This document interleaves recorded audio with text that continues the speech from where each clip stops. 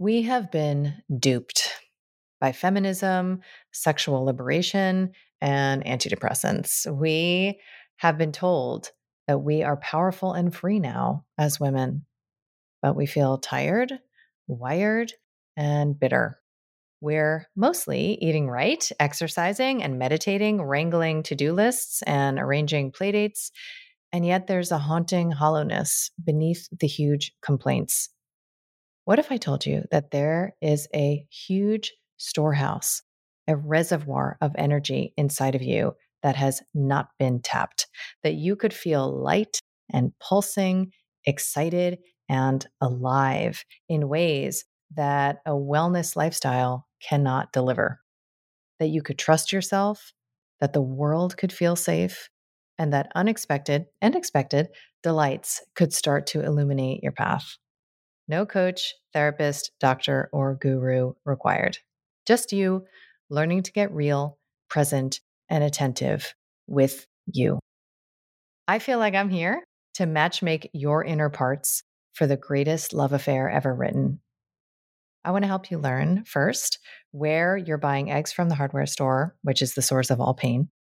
I want to help you master entering through the upset, which is the only spiritual practice you'll ever need, and to get real comfortable putting on your villain crown, which is, in my opinion, the key to true power. And then you'll attune to your inner yes so you can live the life defined by the specific pleasure of who you are. I am so excited to announce my latest book called The Reclaimed Woman, which is available for pre-order now. So if you head to the link in show notes, you can learn more about bonuses, events, and companion offerings. And I cannot wait to see your gorgeous face on the path.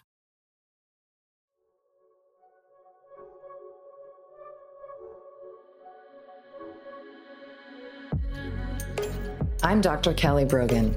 You may know me as a New York Times bestselling author of a book with an exploding pill on the cover, renegade psychiatrist, pole dancer, or honorary member of the Disinformation Dozen. What can I say? I'm a born provocateur.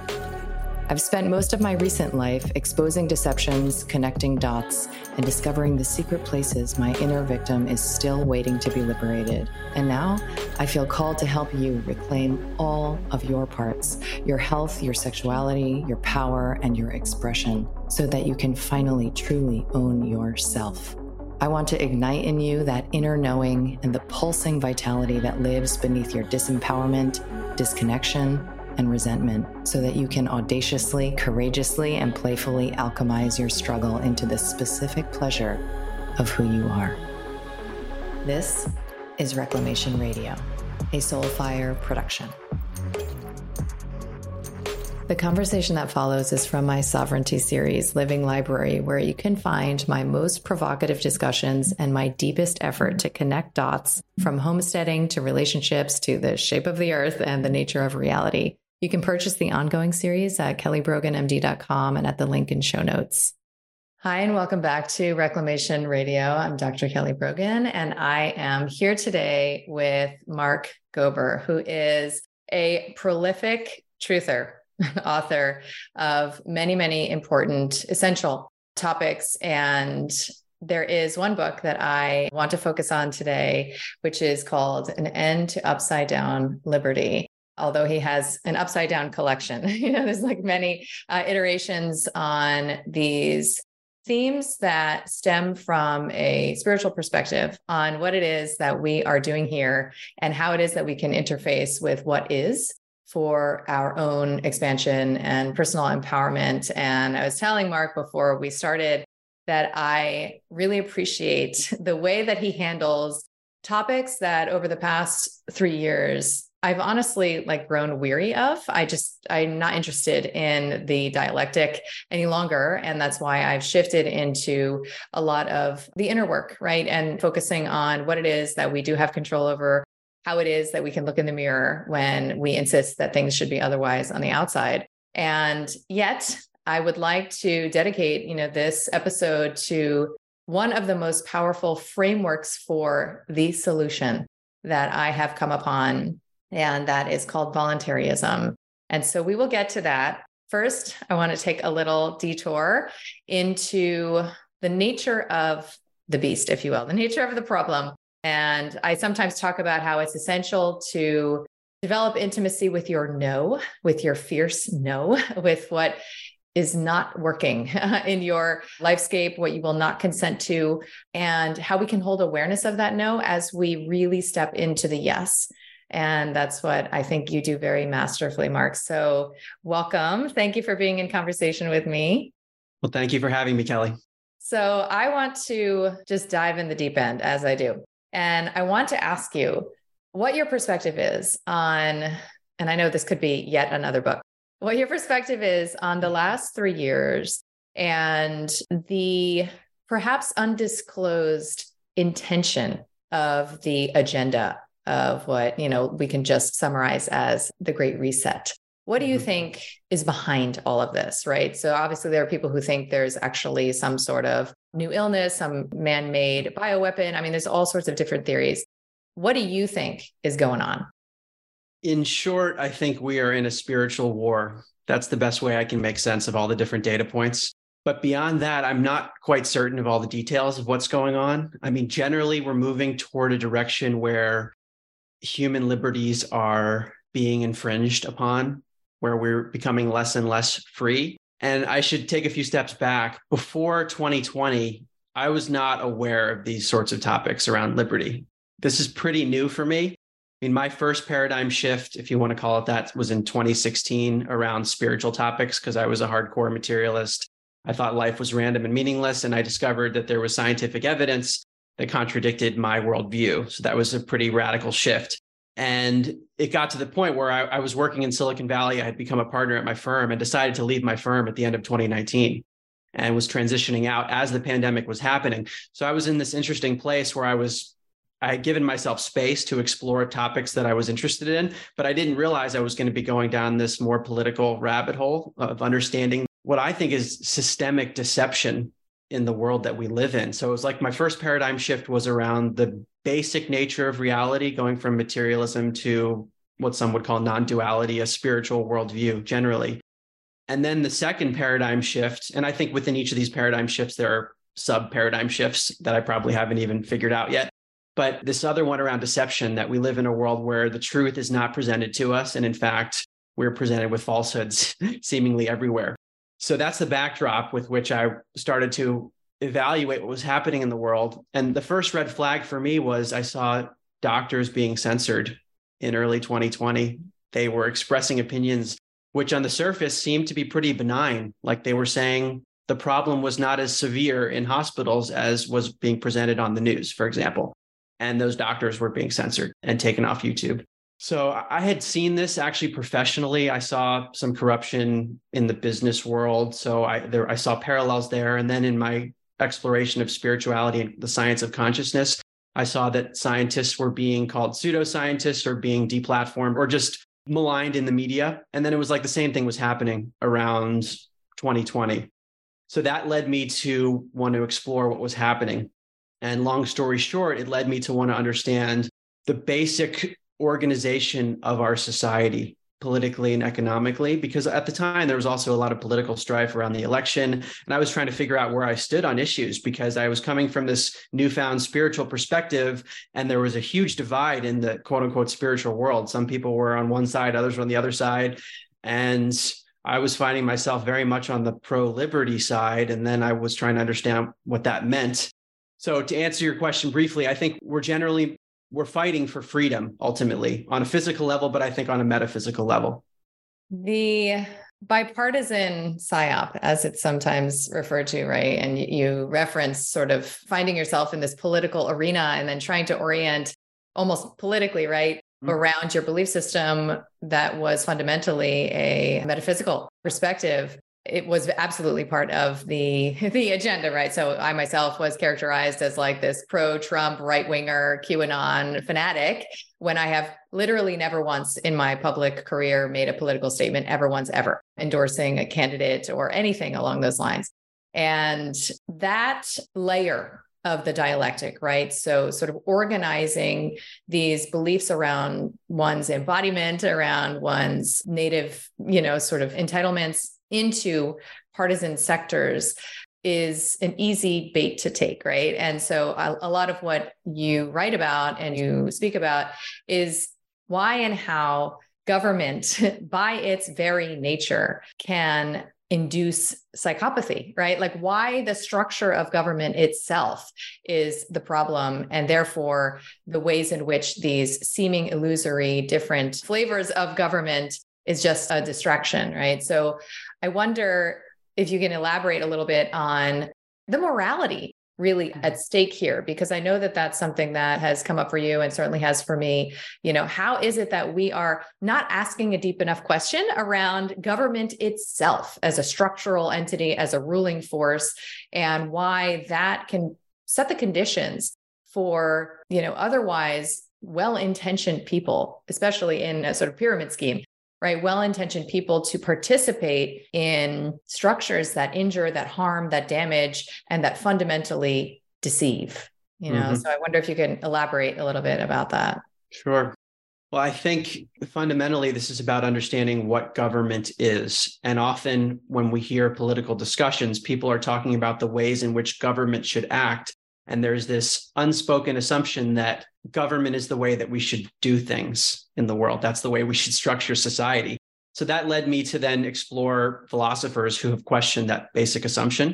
And it starts with defining government, which is something I had never even thought about. I was beyond apolitical. I just didn't even care about political stuff. But then we were thrust into this era where all of a sudden we had to have opinions. And it was sort of like, if you didn't have an opinion, then you were on one side or the other.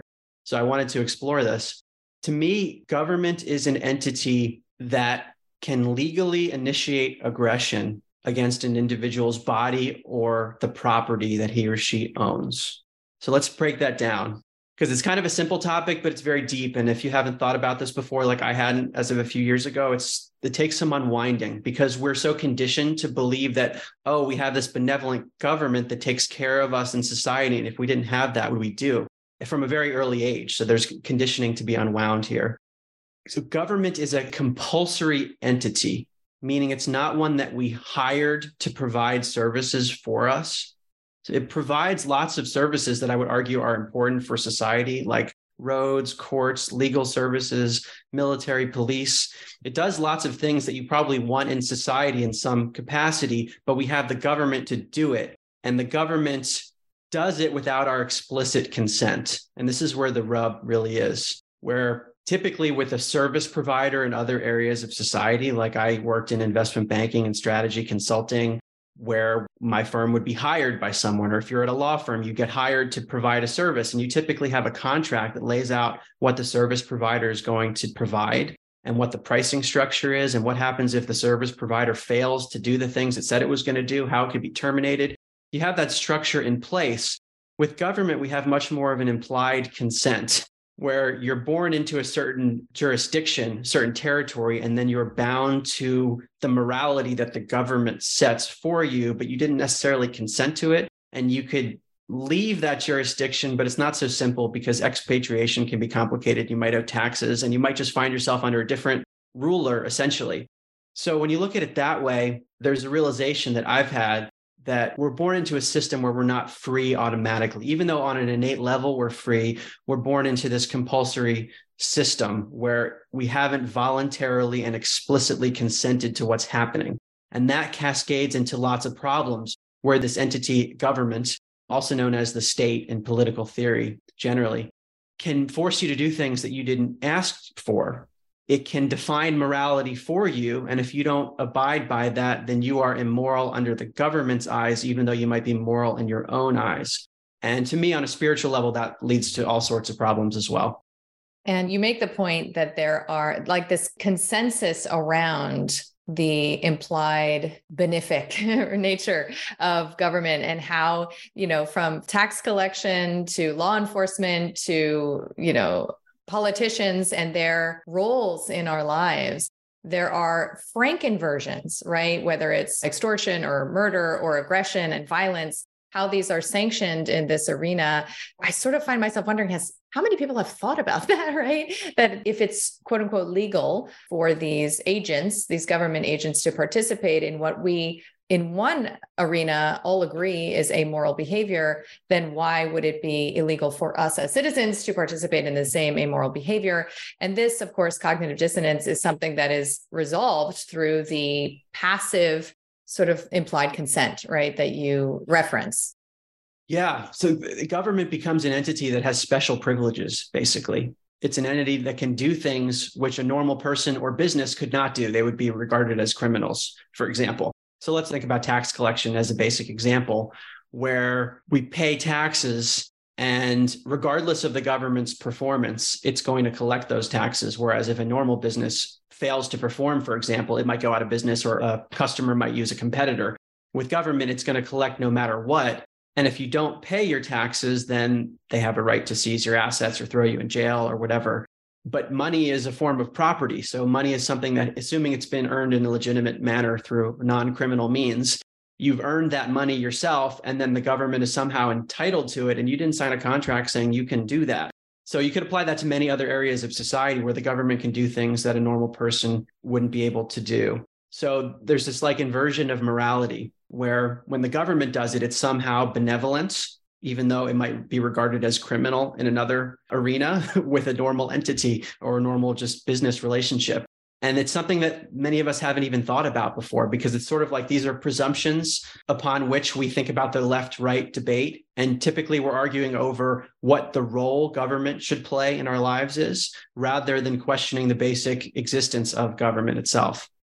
Right. I call it throwing sand in their sandbox, right? When you don't question deeply enough, you end up just sort of playing around. I mean, it's the same thing. If you don't question deeply enough around the nature of, illness, contagion, infection, you end up debating whether, vitamin C or zinc or fish oil is better than pharma, right? But like, what is the real matter at hand here? So you write about some of the psychological experiments that have been publicized around the ways in which power can corrupt, right? So the ways in which otherwise decent people can find their inner predator aggressor in the setting of certain hierarchical conditions. So what role do you think hierarchy itself plays in the generation of these, amoral constructs, if you will?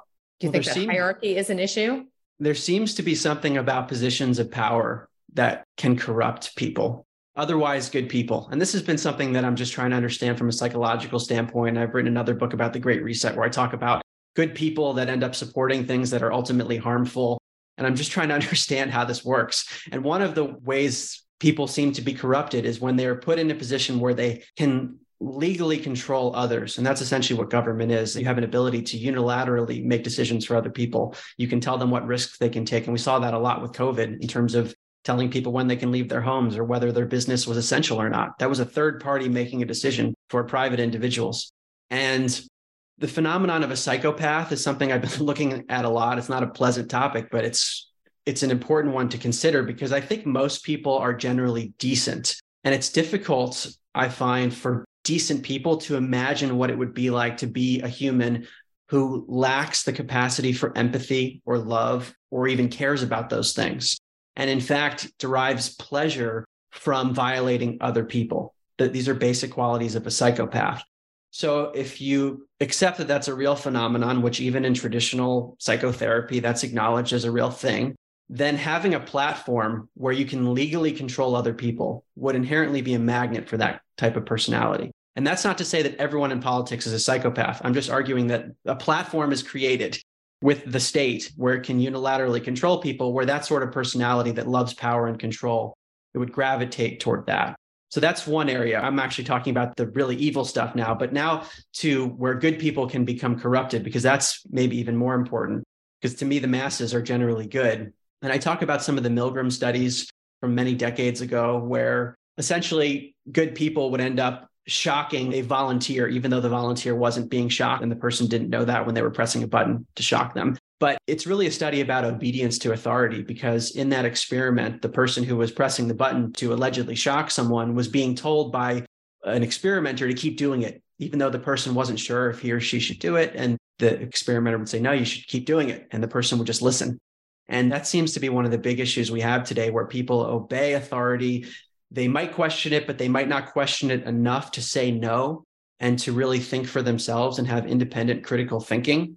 So that those Milgram studies are sort of microcosms of what seems to have happened throughout history, but we're seeing it now with regard to vaccination and lots of other things where people sort of end up in a herd mentality. They're listening to an authority figure and they don't question it.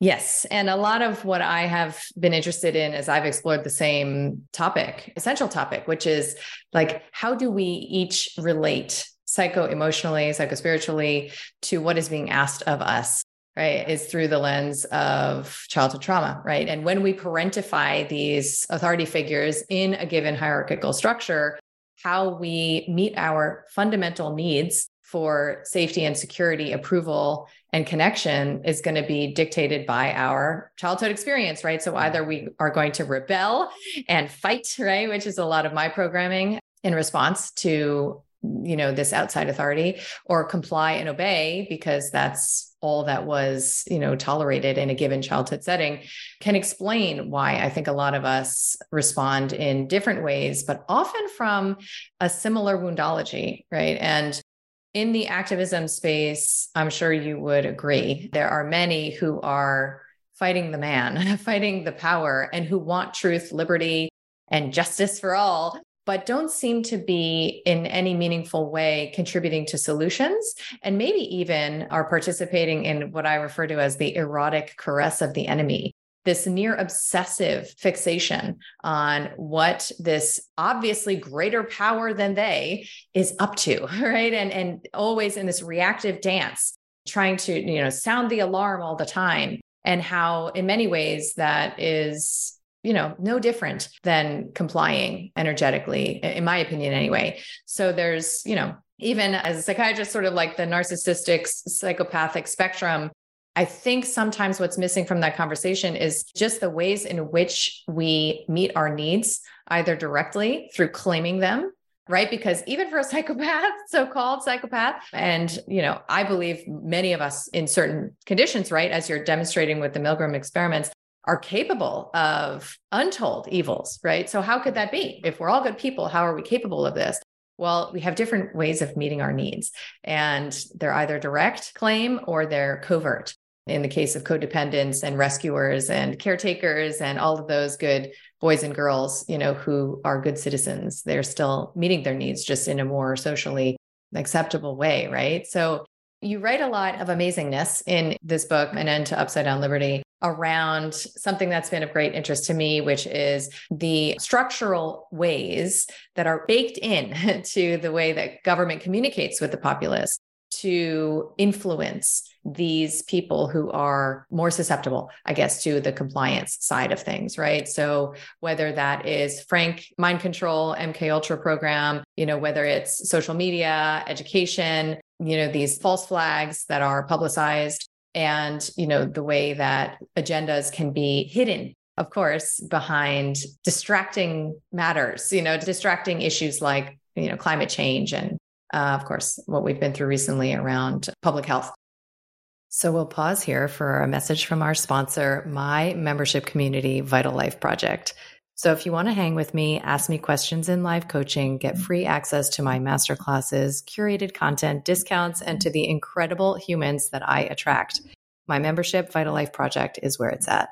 It's the only membership of its kind, and you'll shed your struggle, transform your victim story, and level up your reclamation game with others who get it. Join at the link in show notes and at kellybroganmd.com. So I'd love for you to sort of maybe take us on a little tour of what you think you've learned around the most insidious ways that government influences the psychology of the public. And, then I would like to sort of transition into like, how do we wake up? How do we resist? As a mother, one of the concerns that I have every day is like, if my children are exposed to the internet, am I feeding them, to the machine? How do I arm them as warrioresses? Like, what does that even look like? Because of the way that most of us are just being able to perceive when deception is at play and feel it in our bodies. So yeah, I'd love for you to talk a little bit about what you think are some of the most powerful ways that unsuspecting people are influenced by government tactics. Well, I think it starts at a young age with the education system where certain biases are effectively implanted. And it might come from innocent teachers who don't even realize that they're propagandizing students. But there is, from a young age, this mentality that government is the mommy, daddy figure that is there to take care of us in various ways, which, as you mentioned, appeals to various parts of our psychology, depending on where we are. And that it is a benevolent organization that is there to take care of us. And if we didn't have it, then, I mean, the fact that we have it and we have this amazing democracy is such a good thing. And that's not to say that we haven't advanced as a society in certain ways. We definitely, at least in America, we're freer than other societies have been. So there might be hints of truth to what is explained to people, but the underlying programming is there within education.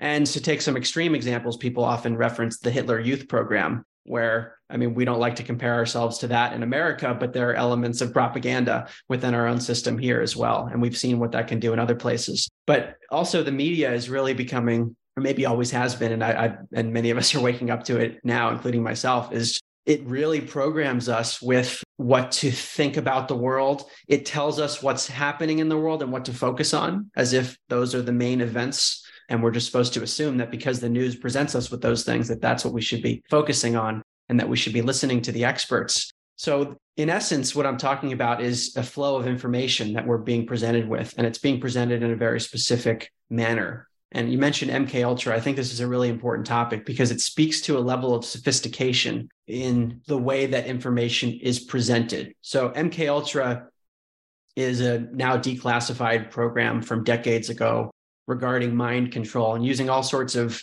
nefarious tactics like psychedelics and forms of torture to be able to mess with people's minds. And it stems, probably even goes before this, but people often reference Operation Paperclip, where Nazis were brought into the United States for various reasons, but they had knowledge. The Nazis had knowledge in terms of how to torture people and all sorts of other things. So they were brought into the US, and those programs, experimentation on humans, has been going on for a long time. But on a mass scale with the media, we could see that, at least that's my opinion, is that there are parallels between some of the torture applied to individuals within MK Ultra that can relate to what goes on with the media in terms of bringing about fear. That seems to be a major pattern. And the journalistic work of Project Veritas has revealed this very clearly. Many things that many of us probably knew, where, for example, a CNN technical director was filmed without his knowledge, talking about how fear sells. And that was one of the major things they were pushing with COVID. And he said, once the public is open to it and COVID slows down, we're going to do the same thing with climate. We're going to keep putting people in a state of fear. So to me, having studied some of the MK Ultra stuff, I think there's a parallel there, because with fear, in an extreme sense, people can actually develop dissociative identity disorder, where they develop multiple personalities. And those personalities can be controlled. And sometimes the person doesn't even know that they have those personalities. But on a mass scale, if fear is being brought about through the media and maybe even through the education system too, what is that doing to create mini dissociations and mini openings for the control system to be able to steer consciousness in a desired direction? Absolutely.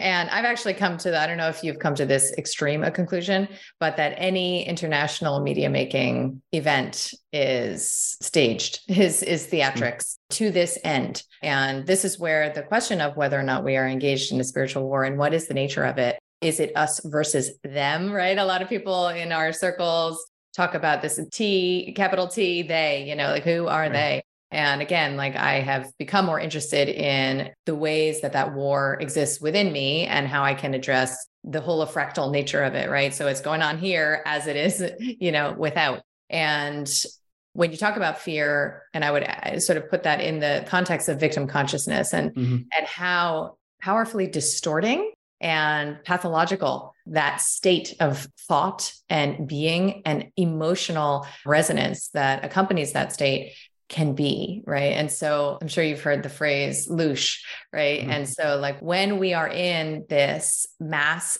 formation around fear and victim consciousness, is that energy being sourced, right? Are we being farmed for it? Is this, one big loosh ritual? And is that the way that you reclaim yourself and you win the game, right? You win the war, is by recognizing your own participation in a poor me, this sucks, I hate everything, they have to change, I have no power, I must fight, the big bad entity outside of myself. And so to that end, one of the most, I think, empowering tactics is to intentionally focus our attention out of that realm, right? So how can we, as, Bucky Fuller says, focus on creating the world that renders the problematic obsolete, right? Well, he doesn't say exactly that, but that's my paraphrase. And that is where a lot of the ways that you present this concept of beyond government into voluntarism, I think it just feels like the ultimate chess move, right? Like it feels like,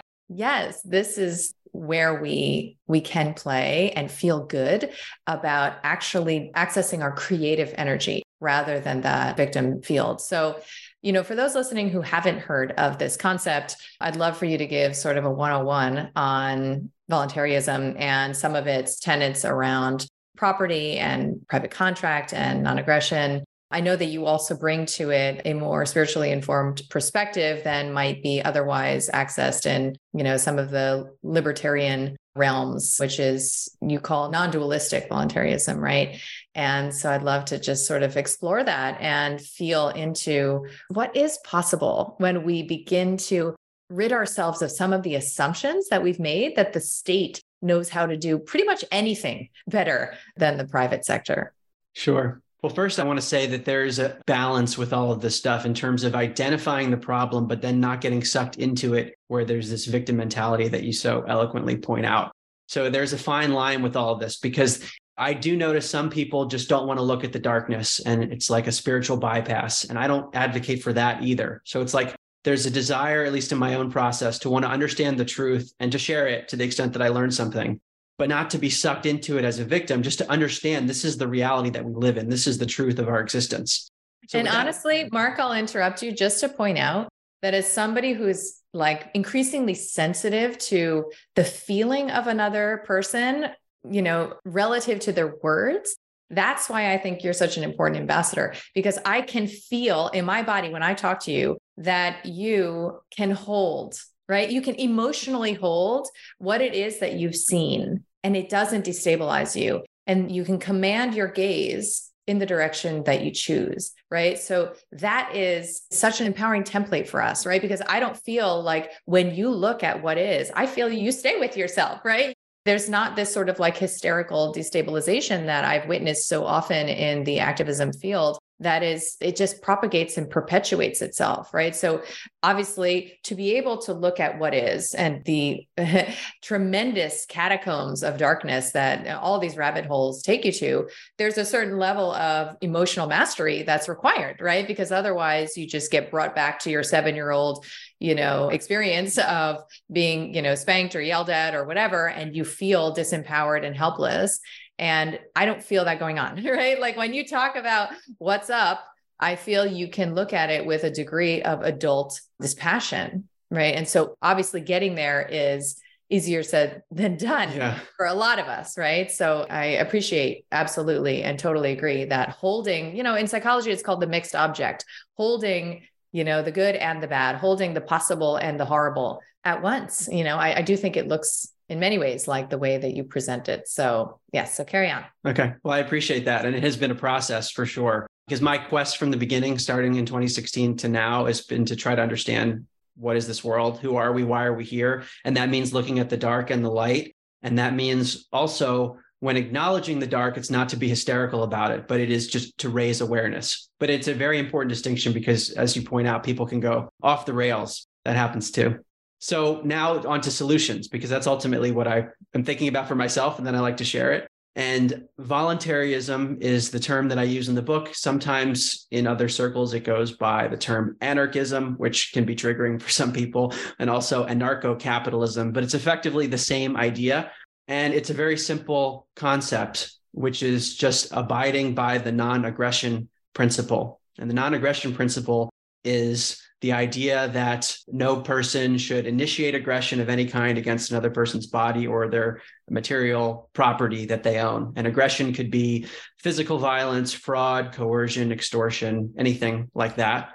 And also, if someone initiates aggression against you and your property, you have a right to self-defense.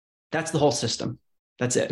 And if you apply that, then you realize, wait a second, government violates the non-aggression principle inherently, because it can initiate aggression against you and your property legally. And money is one obvious example, but all over the place, it can do things that you didn't consent to. So what I talk about in the book is, I'm really, like I do in many of my books, I am amalgamating the research of many philosophers who have thought about this for many years before I have. So there is a realm in the economics field known as Austrian economics, which looks at basically how does the world function without government, because they're typically, and I studied economics when I was an undergrad at Princeton. I actually started off in the economics department, and I switched out because something didn't click with me. Something sounded too theoretical. And then I ended up moving into psychology and looking at behavioral economics. But it's interesting now looking back, maybe the reason I didn't stick with economics is that in traditional economics, they're thinking about how can the government steer our world? There's that presumption built into it rather than asking the question, should the government be doing that? So within the Austrian School of Economics, there's often this application of the non-aggression principle of how could we function as a society theoretically without this government structure that's there in a compulsory manner that we didn't sign a contract with explicitly asking it to do all these things. So the question then arises, people might often say, well, like, who would build the roads? That's the first question. Well, who builds the roads now? Human beings do. They just do it under the umbrella of government. So somehow when people say the word government, it's almost like you can exhale because it's going to get taken care of, even though it doesn't have a financial incentive to do so. It doesn't even make sense when you break it down, because if a normal company fails to perform, it goes out of business, the government continues to function. So all of the government functions, whether it's road servicing, court systems, police, these could be done in a private manner, meaning you would have companies that offer this service and individuals within society pay them to perform those functions. And typically what happens when you have that kind of a free market where there's an entrepreneurial incentive to provide services is that you end up with creative solutions that you might not even be able to conceive of beforehand. And that's how the marketplace operates today, is that companies come up with things that no one thought of, and then they get paid for it if they're servicing customers appropriately. So just let's take the police force as an example. You could easily have police services in a private manner. First of all, people have private security today, the private companies that provide security. But there are lots of inefficiencies with the government and police. So they might not allocate their police force efficiently. They might have too many policemen and women in one place and not enough in another place. And what is the corrective mechanism for that? Well, if you had a private market for it, then the people that are demanding that service, they're going to allocate the resources of the police force efficiently based on who's demanding what, for example. So effectively what you get, whether it's police force or any other service, is people voting with their dollars. And that creates a level of efficiency where there is demand based on what the people want. And then the suppliers, the entrepreneurs effectively have to produce in order to meet that demand. And then things will work out as they may. Now, what I just said there is often problematic for many people, because what I'm arguing is I don't know exactly how it would play out. Whereas with government, we can say, well, we're going to have the police force, we're going to have the courts this way, and it's sort of set in stone. It might shift a little bit, but people can often exhale because they think the government's just going to take care of it. Whereas when you have this free market system, it is a bit more chaotic in one sense, in that you don't know exactly how it's going to play out. But to me, that leads to more creativity, and it allows for these voluntary exchanges rather than legalized coercion. And it's, again, it's just such an opportunity to behave as adults and to not assume that mommy and daddy are going to take care of it. And what happens when we are expected to behave as an adult, I believe, and I imagine you do too, is not what we've been programmed to anticipate, which is like, we'll devolve into like raping and pillaging. It's in fact that we become our most trustworthy selves, right? That when we reclaim our agency, when we behave as if we have power that we would otherwise have been divested of, there is an organizing principle that is activated. And that is because adults are then interacting with adults. Men are interacting with men and women, right? And the reflexive questions, right, about the roads. And of course, like, one of my first questions was, well, I have a deep understanding of why many people behave irrationally, right? And myself included. And what happens, right, when there's a dispute? Like, who do you run to, right? Who manages it? What about the court system? And of course, as you look into the legal veil that we've been captured behind, I mean, you recognize that this is not something you want to participate in anyway, right? So like, what is the solution? And I think you're right to acknowledge that we don't know how it would look, because I don't know if, in at least recorded history, there has been this maturation of society into this place of individual responsibility for each our own boundaries and, sort of interactions with each other through private contract. So I wonder, how you, and not that you have to have an answer to this question, but how you envision, like, is there a bridge, right? So it's not like we're going to have like a voluntarist candidate, right? So like, how do we transition? I actually believe, as I imagined you do too, that there is a spiritual development that is required as a prerequisite for this to even take hold, let alone manifest into reality. And I also believe that things are accelerating, right? And have accelerated. So what might have taken us as a collective spiritually and evolutionarily, I don't know, many decades, hundreds of years, who knows? So, we could be there next year, right? Like, I believe that's possible. So like, how is it just a matter of planting the seed now in everybody's heart around this possibility? Because I know when I hear about it, it just makes sense, right? It just makes sense. Like, we are growing up beyond mommy and daddy's curfews and rules and, abuse field. So is it a matter of just spreading the word, or how do you sort of see the activation of this concept into some sort of lived reality? One of the big challenges here is that we're not starting from a clean slate with society where we're saying, okay, we get to choose. Do we want to have statism, or we have compulsory government, or are we going to choose voluntarism? We're starting with statism. We're under the state rule, whether we like it or not. So that's the status quo. And to shift away from that would be to shift from the status quo. And that, I think, requires even more energy to go to something new. My view on how we get there is, first of all, I don't know, but I think it starts with consciousness always. Is we have to envision it first and get to the basic principles and acknowledge the problems with the current system. And then things will shift as people start to recognize that we live under a coercive system, and they might start to say no more often. But more generally, I think there are these two parallel paths that we could see happening. The first one is less likely, which is that the government itself starts to collapse from within, where, let's say, very libertarian, voluntarist type candidates get elected and they start to abolish parts of the government. I just think that's really hard to envision because of the amount of corruption that we have in the government. And I don't know how easy it would be for them to actually get elected and implement that sort of thing. But in theory, we could have people that are very principled within government and start to make government better, smaller, and more decentralized. The one that I'm more optimistic about is basically people becoming voluntarists on their own somehow in parallel to statism. And we're already seeing a bifurcation in society where it's like people are living in different realities. And to me, the basic line is around this idea of freedom. Generally speaking, it might take different flavors, but that seems to be the dividing line: those who want freedom and those who want to listen to authority and think authority should tell everyone what to do. So those who are more freedom oriented, I think it inevitably leads you down into voluntarism. I don't know how it can lead anywhere else if you go down that rabbit hole, because it is the most morally consistent system, even though it's theoretical. And like you say, it just makes sense. So how would that play out? I don't know. Maybe people will start to organize themselves if there's a critical mass of people where they end up with a large landmass and there can be private law within that landmass, or there's a way to people figure out creative solutions. But it starts with the acknowledgement that the existing system is extremely problematic, and that if we want to be free physically and spiritually, we have to move to something else. So this also gets to an important topic with regard to activism and everything. This philosophy of non-attachment, that's been a really big one for me in my personal journey, which is not how I used to be. If you knew me before, this is like a complete 180 of being passionate about what I'm doing and really caring, but not being attached to what the ultimate outcome is, not being fixated on the way that I think it should be, not being bound to my desires or my own fears, but trying just to do what's right. And then the outcome is going to be beyond my control. I'm one person. So that's really the philosophy that it imbues lots of my work, but especially this book, because it is so far out to think about a world without government and private law and just private contracts. But it is, in principle, I think, the right way to go. And who knows what happens if we all start to think differently.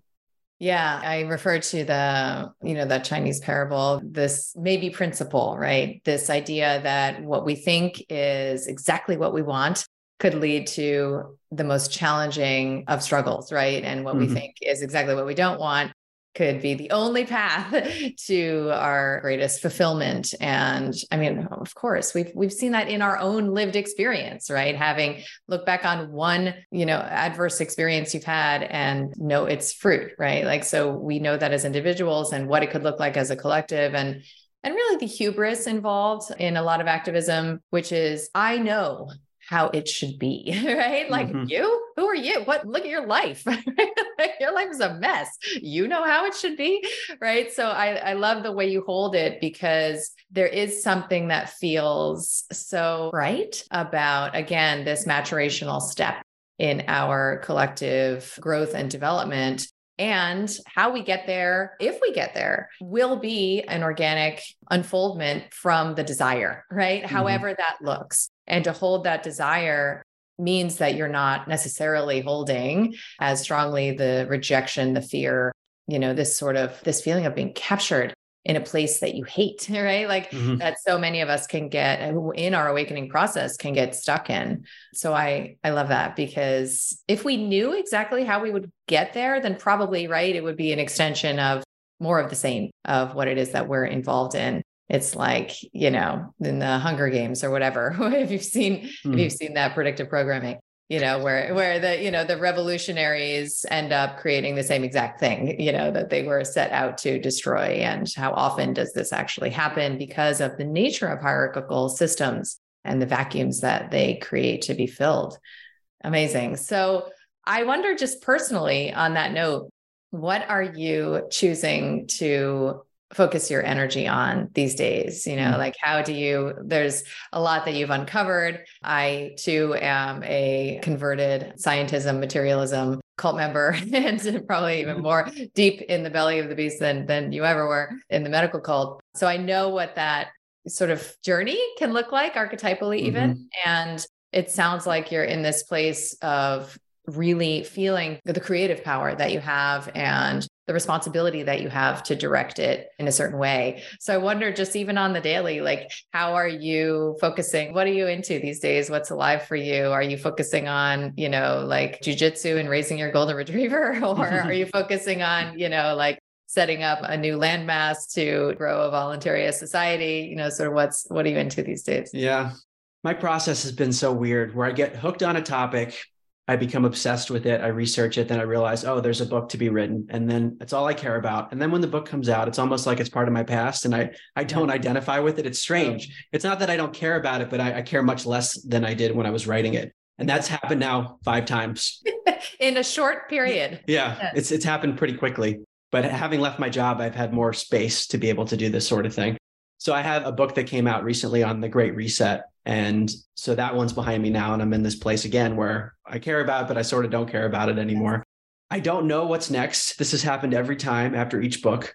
But my general trajectory, and I talk about this in the Liberty book, of lines of development, Ken Wilber's framework, waking up, cleaning up, and growing up. And in the new book, I also talk about showing up, setting boundaries and saying no to things that are clearly evil. That's really important too. And that's how I think about my life in a general fashion. So there's the waking up spiritually, trying to get to that state of enlightenment. Generally, that's a whole other topic, but trying to move in that more spiritually evolved direction. Then there's cleaning up, which is never ending, working on our own inner darkness and trauma and healing. That's a really important thing. And I think it manifests differently for each of us, but there can be a tendency to spiritually bypass that part of it. And then growing up, maturation, accepting reality for what it is, taking personal responsibility. So I'm moving in that direction philosophically. I don't know how it's going to manifest exactly, but I have been playing more tennis these days. I was a competitive athlete growing up and in college as well. So I've been doing more of that and just enjoying it in a way that I didn't appreciate when I was kind of burnt out, doing it almost as a job with school and everything. So there's an aspect of that I'm appreciating in a new way. I don't know if that's just coming up to say at the moment, and enjoying the competition of it, even though it's I do it casually these days. Just getting back into that really competitive mindset is something I enjoy. But I mentioned the two paradigm shifts before, the one away from materialism and the other is around understanding deception, evil, the duality. There's so many paradigms within those two categories that I haven't even explored yet. And I'm really not clear on what this place is that we're in. If you were, I would end the interview now. Okay. Yeah. Okay. But I'm more confused the more I learn. I'll put it that way. I'm becoming less and less sure of what everything is. And it's like, to what extent are we evolving out of this place? To what extent are we escaping? Maybe they're one and the same. I mean, in the Eastern traditions, they talk about getting out of the cycle of birth and rebirth, getting out of the reincarnation cycle. So those sorts of questions, like trying to understand the nuance of that. Who are the beings that seem to be involved in the near-death experience and in reincarnation, which I've written about? There are other forms of intelligence that exist and are interacting with our world. And I'm very confused on how it all works. Yes, I think confusion is one of the most fertile states and one of the hardest to capacitate on a nervous system level, literally, like to sit in the uncertainty, to sit in confusion and to enjoy its yield is something that, I don't know, it's taken me many decades to even begin to explore, right? So it's that liminal space between what is no longer and what is to be. And if we can't sit in it and we must grasp for the knowing, like we end up, just sort of collapsing ourselves back into the old place. And I love what you're saying about tennis, because I think that it is one of the signs of personal reclamation when we feel safe enough to play again. I actually think it's a hallmark of adulting, because otherwise, right? Like it's like that little piece of your, I was a trained ballerina too, and dance for me these days is a totally different thing, even though it might look similar with my pointed toes or whatever. To enjoy it as an adult can only really happen if there is an energy of consciousness in your body that says, I'm here now, like you're okay, right? We're good.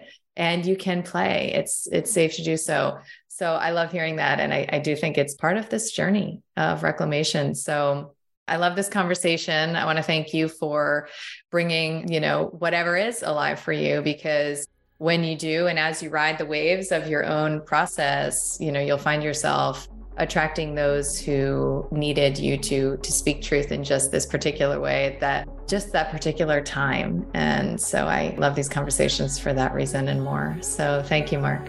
Thank you, Kelly. I really enjoyed it.